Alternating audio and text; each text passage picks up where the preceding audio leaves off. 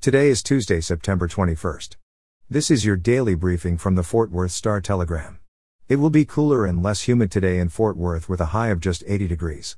Expect to see a mix of sunny and cloudy skies throughout the day.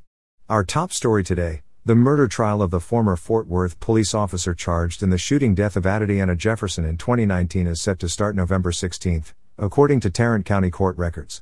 36-year-old Erin Dean is accused of shooting Jefferson to death on October 12, 2019. She died as she was babysitting her 8-year-old nephew at her mother's house in the 1200 block of East Allen Avenue in Fort Worth.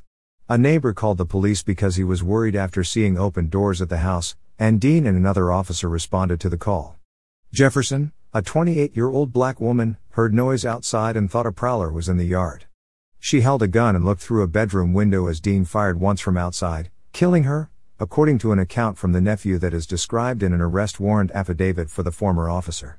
Jefferson's family has filed a lawsuit in federal court against Dean in the city of Fort Worth, citing the emotional trauma Jefferson's nephew endured when she was killed in front of him.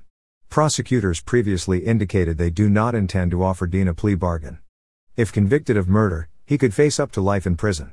In local news, a motorcyclist was killed early yesterday after being hit by a vehicle on Interstate 30 in Fort Worth, and 2 patrol cars on scene at the fatal accident were hit by a tractor-trailer, authorities said. No officers were injured in the crash. The highway was closed for several hours as authorities worked the 2 crashes near Bryant Irvin Road. All lanes of I-30 were open just before 9:30 a.m. The first crash involving the motorcyclist was reported just before 1 a.m. Monday in the 5900 block of the West Freeway. Fort Worth police said a motorcycle and an 18-wheeler collided in the eastbound lanes of the highway, and the truck ended up on its side in the westbound lanes. Just after 3:30 a.m., 2 patrol cars near the scene of the fatal crash were hit by a tractor-trailer, authorities said. 2 people suffered minor injuries in that crash. In education news, after an executive session lasting over an hour, the Grapevine Colleyville School Board voted 7-0 last night to authorize the superintendent to not renew the contract of Colleyville Heritage High School principal James Whitfield. Whitfield, who has been on paid administrative leave since August, will receive a letter outlining the reasons for the superintendent's recommendation.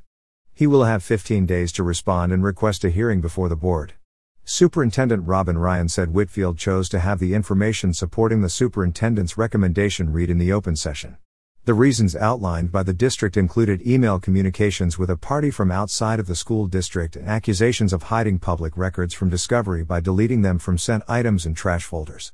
Whitfield, the school's first black principal, was also accused of dividing the community. He previously was accused of promoting the teaching of critical race theory after he wrote a letter to Heritage parents over racial issues when George Floyd was killed. After the vote, Whitfield said he will decide his next steps after receiving the letter from the school district. And finally, in sports, TCU football has once again been given the 11 a.m. slot for a rivalry game. The Horned Frogs will host the Texas Longhorns at 11 on October 2nd, the Big 12 announced Monday. TCU and SMU are set for an 11 a.m. kickoff this Saturday at Amon G. Carter Stadium. While some fans may not like the early kick, it does put TCU in front of a national TV audience, as the game will be broadcast on ABC. The SMU game will be televised on Fox Sports 1. TCU is 7-2 against Texas since it joined the Big 12 in 2012. The Frogs defeated the Longhorns 37-27 last time the game was played in Fort Worth, in 2019. For the latest in Fort Worth and Tarrant County news, visit star-telegram.com.